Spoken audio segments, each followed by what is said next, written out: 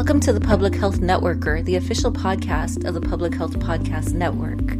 I'm your host, Dr. April Moreno.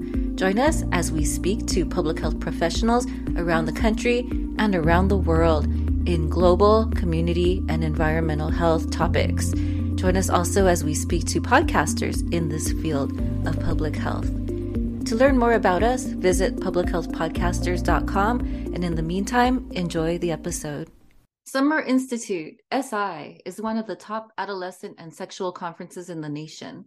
The host of this annual conference, Fact Forward, is inviting all adolescent and sexual health professionals to join them in Charleston, South Carolina, to explore how we can achieve optimal health for adolescents. Attend Summer Institute 2023, Exploring Optimal Health for Adolescents, June 14th through 16th, as we learn from some of the leading voices in adolescent and sexual health, addressing topics like adolescent mental health, social determinants of health, STI prevention, health equity, and adequately serving LGBTQIA youth.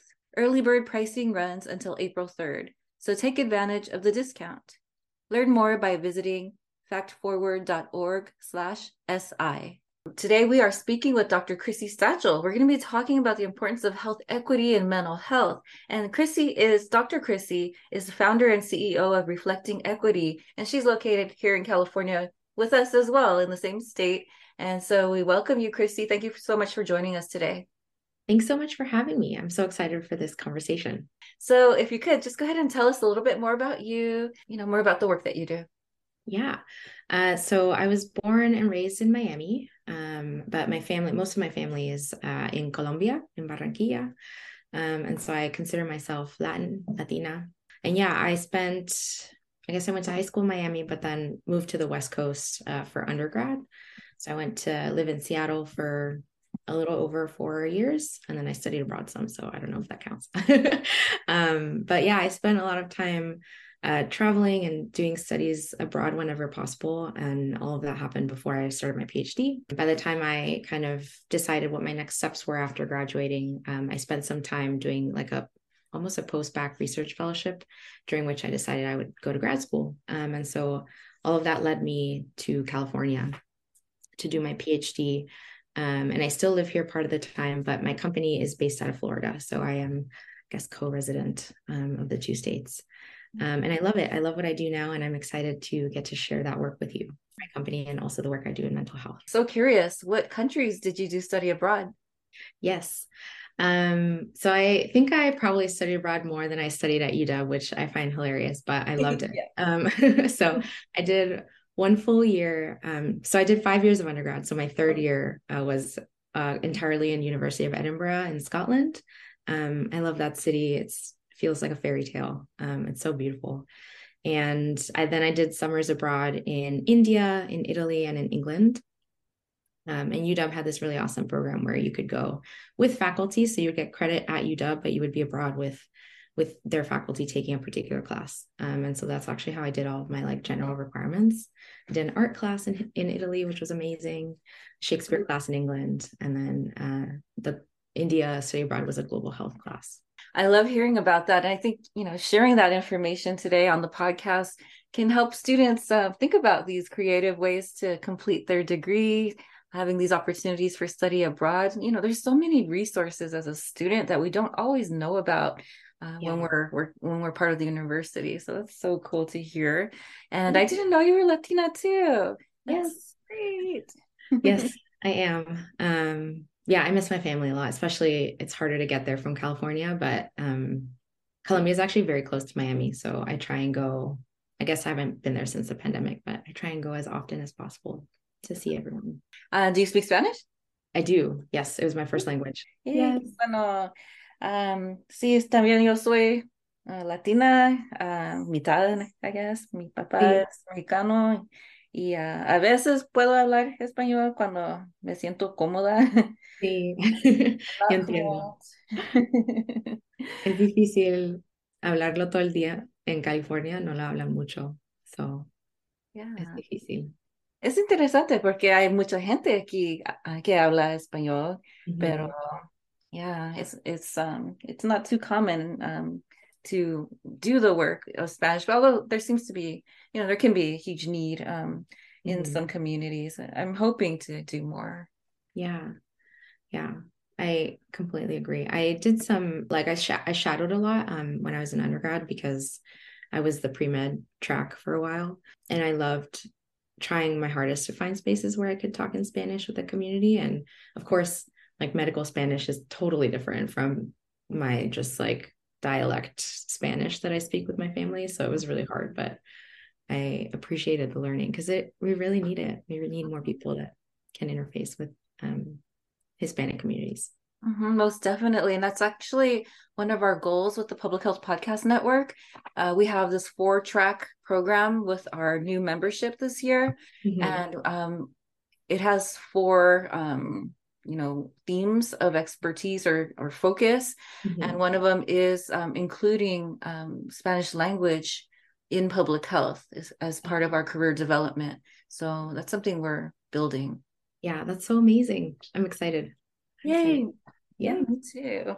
So, Chrissy, tell us more about how you made the shift from the sciences, like the lab sciences, sounds like maybe wet lab, that type of work, hard sciences, into the field of mental health. Yeah. So I would say part of it is personal experience, and kind of the situations I found myself in, really not prepared to think about like mental health and my own identity as a person in my science, which I have so many reflections on. And then part of it was some of my work in graduate school. And so I guess I'll start off by saying how I got into chemistry. So I mentioned a little earlier that I was pre-med for a long time. But I had actually, when I was in Scotland, I had this wonderful teacher who I took like a quarter-long class with. It was a module. And she was the first person that taught me about mass spectrometry. And up until that point, I had only done my pre-med chemistry classes, which I absolutely hated because of the way that Gen Chem is taught in a lot of different ways that don't always prioritize a student. And so I got to Edinburgh and I was like, oh my gosh, the classes are smaller. Our professor is really invested in us. And the class was really willing to do collaborative learning, which was new to me at the time because the classes at UW were so big. And I love the class, and she gave me the opportunity at the end of the module to spend some time in her lab. Her name is Dr. Perdita Barron, and she's in Manchester now. But I wholeheartedly love that I got that opportunity to work with her and do some research with her, and that kind of got me into the chemistry space. And so when I got back to UW, I joined another mass spectrometry group and kept doing analytical chemistry with them. And that's what led me to grad school. But I would say I kind of followed the trajectory of research for so long of the next step is naturally a PhD that I never really stopped to think about my goals to get out of a PhD after I graduated. And I think looking back, I feel like that's something that everybody should have knowledge of how to ask going into grad school. So I love talking about this because sometimes finding a group, half of it is science and doing what you love, and the other half is finding an environment that supports you and that fosters your ability to thrive and provides whatever resources you need in that route, and also supports your mental health and your identity as a human. And I really wasn't aware of the dynamics and how that would play out in my PhD. And so I came to a point with my first advisor once I got to Berkeley where I felt like I was no longer being supported in the way that I needed, and my success was really being hindered in a way that was out of my control. And so I switched groups, and I really started focusing on what it is about the relationship that a grad student can have with their mentor that can either help them thrive or that can really hinder their progress. And so that kind of got me into both the mental health space, but also doing equity and inclusion work for the department that I was in to help them kind of try and figure out how students can be better supported and how communication can improve in the department to help basically improve the program to prioritize student wellness. Yeah, and so that's how I'm here. Oh, awesome. I love that. And so there's just so many themes that are emerging from this conversation. I'm kind of seeing 3 main topics of focus here that we can continue the conversation on. Things like the PhD career, being able to plan, have that strategy in place because you're investing all this time and effort, time away from full-time work, perhaps, things like that, where you're doing this doctorate, but then there's just I mean, it's a huge problem in public health and also in academia in general, right? What are you going to do afterwards? What's that next step? And there's so much you can do, but having Yeah. that strategy. So that's one. And then the other one is on things like study abroad, which is so interesting and so much fun, and actually leads into this conversation on health equity and things. Study abroad, I also I did my master's in London. And I Oh, thought it was really interesting. Just yeah. the way, like you mentioned, the way that topics are discussed are very different. Some people call it like mirror image, like, the United States and the UK. I don't think so. It's a little different than that. But Yeah. yeah, there's certain, for example, grad school is so much shorter. So if you got a master's in London or in the UK, it's like 1 year. It's only 1 year. It's Yeah. so fast. Yeah. And I believe Ah, and then your PhDs are like PhD is so short too. 3 or something. Yeah, I think it's like 3, maybe 4 years, but that would be on the high end. Yeah. And so we would have these conversations like, it's just this thing where they like to critique the United States a lot. Mhm. And so, it's like, well, why is it over there you have to do general ed, right? And there's pros and cons to that. And I'm actually glad I did general ed because I learned about topics that I wouldn't have ever heard of Mhm. if I hadn't.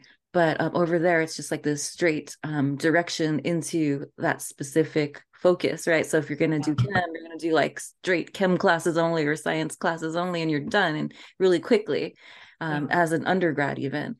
So that was one thing I noticed. And then the other one was on, at the time, it was in I shouldn't date myself, but hey, it was in the late 90s.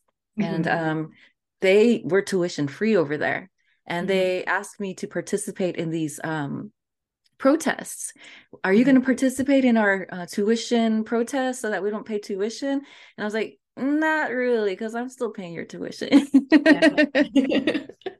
Yeah. But and, I mean, still, it wasn't like that expensive compared to in the United States, even.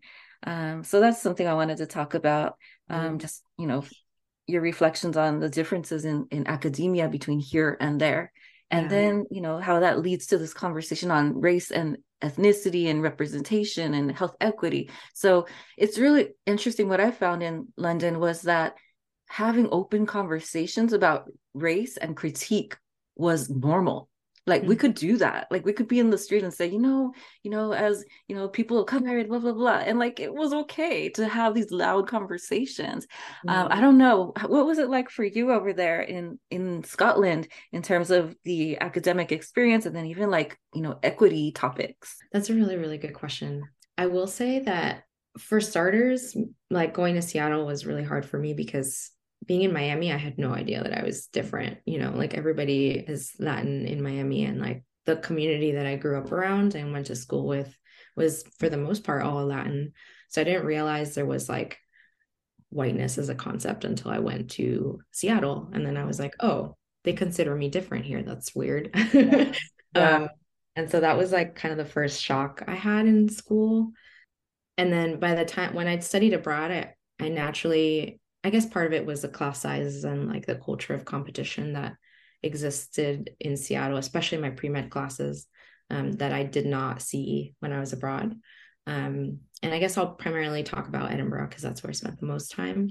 But in addition to that lack of competitive culture, I felt like everybody was very international. Like there were so many students studying abroad that I never felt isolated or strange in that way. I felt like I found a community really fast, primarily with the international students, but then with the others in my classes that were from all over. And so it felt much more homey and welcoming to me from the beginning than I think I had felt up until that point in Seattle. Um, and I agree with what you said about having those conversations outside. Like, first of all, I guess I wasn't really having them as much because I felt more welcome and included in Scotland. But when we did have them, it felt like it was natural to talk about everybody's culture at home and either their family or like how they grew up in their society, which was really nice. And I feel like it was just really wonderful to have that kind of connectedness with other folks that, quite honestly, it took me a very long time to have in the United States when I got back. I think even in grad school, it was a long time until I could have those conversations openly, not just in my department, but like find other people that recognized the lack of diversity in the program and like understood what I was going through. Mm-hmm. So yeah, it's a very, very different culture in both aspects. I love that. Just having that difference of perspective, that opportunity to see, even when you do study abroad in India and other places, I'm curious to hear what that was like. But I think, more people should travel. More people should get those opportunities to see who we are and what we're like in different environments, how people perceive us. It's so interesting. Like you mentioned, like I grew up in LA. I grew up in Chinatown. I grew up looking like everybody. And then I thought every city was like that. And so it was shocking. The first place I went abroad was Ireland. And I had a really difficult time. I think it's different now, but back then it was like, why are you not speaking Chinese? You don't look like you're American. You don't look like Baywatch. Okay, so yeah, you can probably guess my age now, but it's okay. I love Baywatch. I have seen some of it. That they just, I just had to face every day over there. It was like, really interesting. But this is such a fun conversation. As a person of color living in certain cities in the United States, you feel like every city should be like that. And then you're like, TV is a little weird, media is a little weird, that's not real, right? And then you go to these smaller states in town, you're like, whoa, what's going on? Absolutely. Yeah. So, if you could tell us a little bit more about, what you've seen in this intersection with mental health and diversity, health equity. What are those intersections that you've seen and experienced? Yeah, I guess I'll start answering that with a little bit about how I got to have my own company. And a lot of the work I do is primarily around equity, inclusion, and sense of belonging. And I mentioned that I kind of switched into the education space because I had this mentorship dynamic going on that I wasn't okay with and I had to separate myself from. And it really got me interested in the aspects of a PhD that at that point in time weren't really talked about. I think this movement around mental health has been so wonderful and so helpful for academia, at least in terms of awareness at the very minimum. Yeah. But we didn't really have that like 5 years ago or almost 10 years ago when I started my PhD. And so part of my work in grad school ended up focusing on like, how can we make the department more inclusive and how can we welcome people's voices and opinions and bring them into the space in a way they haven't been before.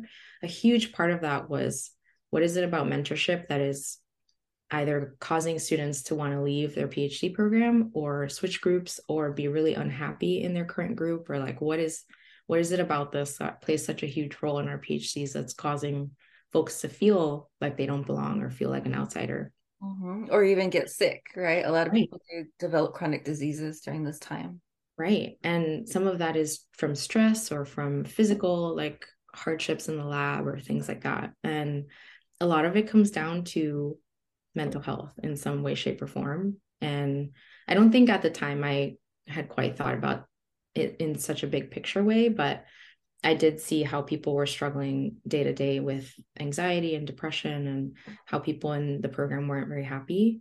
And in order to make a department more inclusive and more welcoming for everyone, we have to really focus on all the aspects that go into that. So it's not just how diverse is the program or how inclusive is it at the social level, but it's like, what day-to-day interactions are people having that cause them anxiety or mental health issues that we don't really talk about a lot. And so a lot of my work in grad school was focusing on all those different pieces and how they play and like kind of play together or like interact with each other. And so we started having more conversations about mental health. One of the things we changed was being really intentional during student orientation to have those conversations and like give them resources that at the moment they probably wouldn't use, but like later on, it's like, do you need support from a counselor? Do you need to find one? Like how in the future, how do you go about talking about these things and finding the support that works for you?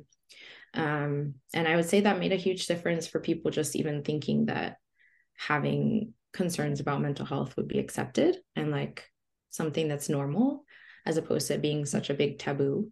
And we did collect some data on it, and it did, like, in the end, make a big difference for students.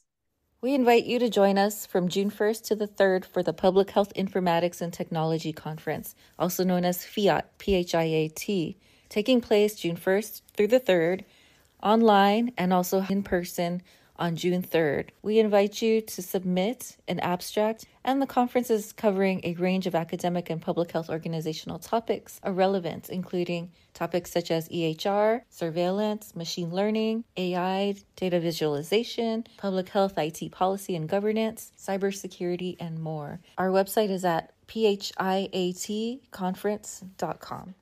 So tell us more about the work that you are doing through your business, your organization. So I'm not directly in the mental health space through the company, but so my company does do equity, inclusion, and belonging consulting. And right now it's me, and I have some interns that are working with me on various aspects of the job. I consult with organizations from academic departments to institutions to like startups and other organizations, mostly in science. A lot of it is chemistry, but I'm branching out into a bunch of other STEM fields, which is really exciting. And so, yeah, a big part of the work that I do is assessment. So I come into an organization as an external consultant and try and get a sense of how the culture is, like what are some pain points. I then collect data on that about how all the members of that organization feel, and then use that data to work with stakeholders to come up with an action plan that will be feasible within the scope of their functioning to improve the climate for everyone. And because I don't work directly in the mental health space, I have partners. So I've worked with Dragonfly pretty regularly to address those mental health topics more directly in a way that I like my expertise kind of doesn't allow for, but all in the scope of inclusion and wellness and making sure that employees are the priority, or students, or whoever the members of the community are. And what are the trends that you've observed after consulting with various organizations? What are some of the key challenges or some of the needs that they've reached out about? I mean, I guess in general right now, everybody's talking about the lack of diversity in science. And I wholeheartedly believe that you can't really fix that until you think about how the culture is treating its people, whether they're employees or students or both, or et cetera. And so I come in from the perspective of like, well, let's think about what the cultural norms are and what some of the, I guess, operations or like strategic plans that you have, and how can we make those more inclusive. So that's kind of one big theme. And that's also why I don't call myself a diversity consultant, because I really do think the inclusion piece and the equity piece are the first step to reaching like more diversity in a community. And then the other thing I see a lot is along the same lines, but it has to do more with communication, like how people are communicating and what transparency is like, and yeah, how I guess different stakeholder levels within an organization function together and communicate and make people feel included that way. So like people know what's going on and how it affects them. And so that's one big piece I work with communities on, just because I think it's really hard to address some of the changes you need to address in order to make a community more inclusive without the communication piece. And so it's been really, really cool like trajectory of the company in terms of what we do. That's great. Yeah. So including the community as part of that process is important. And I like what you mentioned in terms of like these different pieces of the diversity and equity and inclusion and belonging. And as it continues, I don't know the new spectrum, the new developments of the terms, but you know, the assessment, right? And then identifying the problem and then actually taking action. Those are all these different pieces. And I think a lot of people want to just begin with the action piece. Yeah. What you're seeing. Yeah, absolutely. And I think that's such a good point, because one of the other, I guess it's kind of like our company mantra at this point, but something that's so huge and that I see a lot as a reason why some diversity initiatives don't work well is because people are very fixated on action. And so sometimes the most immediate or like first step that comes to mind is like, okay, well, let's use our resources, or whether it's financial or like human power, et cetera. Like, let's do this thing. And they make that decision without including everybody else that's in the community that will probably be most directly impacted by that change. And so it's really important to flip that narrative and say, like, what is it that our people in this community need? And then how can we use our resources to make that happen? And so that making it more inclusive and community driven is really important. So can you tell us about how maybe like a case study or a story about how an organization may have had a certain challenge. I don't know if this is any Mm-hmm. permissions for with corporations or whatever, but something where they reached out for a certain challenge and then you helped them with an assessment or with another service and then you saw the result. Is there a story that you could tell us? Yes. Yeah, absolutely. So I'll use my PhD actually, which is how I got into this work. So we've talked a little bit about like kind of the mentorship issues that I experienced and also saw. And part of my switch, when I switched groups in graduate school, was into a chemistry education group where I could basically do assessment at the department level and then use that data to come up with strategic interventions to implement to make the program more inclusive. And so part of this started with the mentorship piece. So I wanted to understand like what the mentorship dynamics are in the department, how grad students feel and how faculty feel about it. And then as I talked to more and more students to develop a survey that would be most beneficial for kind of communicating our concerns to the administration, I started finding out more like concerns that were being echoed across the student body that I guess I found out we should include in the survey. And so a lot of it was, in general, how do you feel about social events? Like, do you feel included? How do you feel like we prioritize recruitment and retention of marginalized groups? And like how does the climate, like day to day being in the department, impact you, basically? So it was those types of themes. And so I ended up kind of streamlining a I wouldn't call it a program, but I guess it was like an initiative or a movement where we would do this survey in the spring. And then we would have a team of students that I led that would analyze the data and then synthesize like a 10 to 15-minute presentation out of it that we'd present at an annual brainstorming session. And so that was like a couple months after the survey. And in this brainstorming session, it was meant to be kind of like a town hall, but we restructured it so that the grad students weren't completely in charge. And so we would present the data based on what the survey gave us. And then we would have some prompts for small groups to discuss, basically, like, given this data and given what you know about how the department functions, like, what are some practical ways that we can go about improving this particular thing? So, for example, mentorship, like, how can we improve communication among not just your PI, but like other faculty in the department to extend your mentorship network, for example? And so then we would have that conversation and we would synthesize all of that. And faculty were present, actually. I should have mentioned that earlier, so that they could kind of comment on like, is this feasible? Like, is a change going to take too much money? Or like, would we have to hire more people for this? Or what's the feasibility of XYZ? Yeah. And so then we would synthesize the action items and come up with a priority list in conjunction with the department administration. And then we would work for the rest of the year until the next survey to implement whatever we decided were the top priority action items. And so several of the action items, one of which we already mentioned, was like the talking about mental health at orientation. So that's something we started doing. We changed the faculty hiring process to incorporate grad student like interviews of the candidates and then also their feedback on the candidates. We started changing our social events. We started having more community spaces for discussion about different like equity and inclusion topics. So mental health was one of them. We would talk a lot more about bias and like, how does it show up in different things like letters of recommendation, or when we recruit students, like, yeah, how do we make sure that we're recruiting and retaining students from marginalized backgrounds? And like, how can we just have more conversations about that? So yeah, so I did that work for 3 years. And then after the first year, I added questions to the survey that was like, did you notice that we made this change? Did you participate? Like, what was the impact on you, et cetera? And so I did that work over 3 years, and all of this is published. And by the third year of data, one of my colleagues did a longitudinal assessment of our data, and we saw improvements along several of the categories that we had been like strategically working on, which was awesome. I had no idea that it would actually like be so impactful. And so, yeah, so students felt more included, they felt more valued, they felt like they could be more honest about non-research topics with their advisors. Like, huge improvements that we saw in just 3 years. And I feel like actually since I've graduated, I know that the effort is still going. They're still collecting data and they're still doing interventions every year. And so it's really cool to have watched that happen. And even more so from my perspective, like, have all of the hard work and like energy that I had put into this effort, actually see results come out of that, and that it was more than what I expected. So that was really, really cool. And I guess that's like the big case study that has led me to be able to do this work with other clients and know that I can be successful in helping them. And so that's really awesome. And I'll pass the links for the papers on to you. They're all open access, so anybody can read them. Great. I look forward to reading them. Yeah.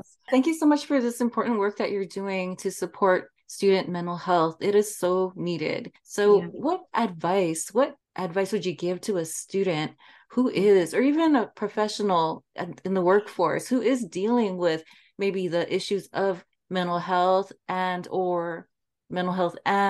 health equity challenges where they're feeling excluded? Maybe we can talk a little bit about that, even if you have a sentence or two to talk about kind of like the I call it the playbook, right? What we see a lot in workplaces or in on campus as it relates to challenges as a person of color, things like exclusion, like kind of the flip side of diversity and belonging. Yeah. And I think, first of all, I want to say that all of those feelings are valid. I think a lot of times we get kind of gaslit into thinking that we're just overreacting, or like that it's just us, I don't know, being weird in some way. And so I guess the first thing I always tell people is like, it's okay to feel that way. And it's completely okay to feel like your work environment is part of the problem, because I think often it is. And then after that, I guess I'm such a huge proponent of, if you're able, like having therapy or like finding a counselor or therapist or psychiatrist, whatever is resonating with you, and talk about it more. Like, I think I know several instances where I've been like, oh yeah, I had this conversation with my therapist, and somebody has been like, wow, thank you for just saying that. And I'm like, oh yeah, like I love my therapist. She's amazing. So that's one other thing to do. And then I guess within a work organization, depending on how comfortable you feel asking either your own supervisor or somebody higher up in the company, like ask what resources they have for employees to get help, whether that's like physical help for wellness, like physical wellness, or mental health and wellness, or both. Oftentimes they're not very well publicized. And so finding someone, if you can, that has that knowledge and can pass it along is really helpful. And then some organizations are now they have like diversity, equity, inclusion committees, and the acronym can vary, but maybe seeking if somebody on that committee will have some insight that maybe you don't feel comfortable asking a leader or something like that. And then depending on your level in the organization, you could kind of see if there's somebody external, I guess, like myself. So that would be putting myself out there, but maybe a mental health organization like Dragonfly also that could help really assess either just the mental health piece of the organization, or somebody like me that can come in and say like, what issues do you have and how can we work together to solve them, to make space for those conversations and for mental health to be a priority in the organization. So I guess those are various different levels of things to do, but I think it's just so important to like step away from that culture of like diminishing how people feel in an organization, and like starting to take more ownership over what it is that might have been the systemic root of like somebody feeling excluded or feeling like they don't have people that look like them or resonate with them in the company. So I think those are kind of the two big pieces. So it's really important, like you mentioned, sense of ownership. I believe the ownership has to be kind of at least two-sided, where we have a sense of empowerment, right? We have a sense of ownership of what we can do to challenge the structure, to at least improve our circumstances. We can only do so much to change the environment that we're in, but at least we can, do something, improve our mental health. But also, what can organizations do? Like, with the role of your consulting, this is where that empowerment on their side, that ownership that they should be taking to create more welcoming environments, right? Yeah. So, yeah. Any thoughts on like that sense of ownership or proactive action? Yeah, and I guess I should have clarified the last piece I said about ownership. I think is really important on both ends, like you just highlighted. But also, I think we're in a moment where a lot of leaders are aware that the status quo isn't okay anymore, Yeah. and so that kind of like even myself as like the CEO of my company, I know there's so much work to do all the time. There's like always something that your attention needs to be on, and it can be really easy to deprioritize like how your team is feeling and how other people are doing around you. But we really need to be intentional and ourselves as organization or company leaders, like make sure that that's embedded into our priority list for a given day to like make sure that we're fostering a community where people feel happy, healthy, and like want to work and not just feel obligated to be there to make income, which part of that's true, but like we need to make sure we're making a space for them to feel like they can bring their all in and be motivated. Part of what I do want to do in my work, especially because at Berkeley, I think a huge success of the work that I did was really empowering the grad students, which don't often get a lot of say in some of the things that go on in the department. And so part of my work is giving more power to the people of the organization I'm working with, that are not all like executives or managers, et cetera, but to like make sure that they know that their voice can be heard in making a change. And of course, that's much easier if you have leadership that is on board. And so there's kind of, thinking about how to communicate the importance of that can be different in different cases. But I do hope that at least right now, my clients are those types of people that are really open to growing. And I love that. I love being able to work with those communities. So, yeah. So how can people get in touch with you or learn more about your services, your organization, learn more about how they can become more inclusive? Yes. So I guess the first resource would be to go to our website, www.reflectingequity.com. And then you can also send us an email at info, so info at reflectingequity.com. And then there's also links on our website to schedule a free consult with me, if you desire. And then all of the publications that I mentioned as kind of like the case study that grounded my work as a consultant now are also on our website. So feel free to check those out. And then on social media, we're at Reflect Equity on Twitter, which reflecting didn't fit. So it's Reflect Equity. And then Instagram is at Reflecting Equity. Thank you so much for joining us today, Chrissy.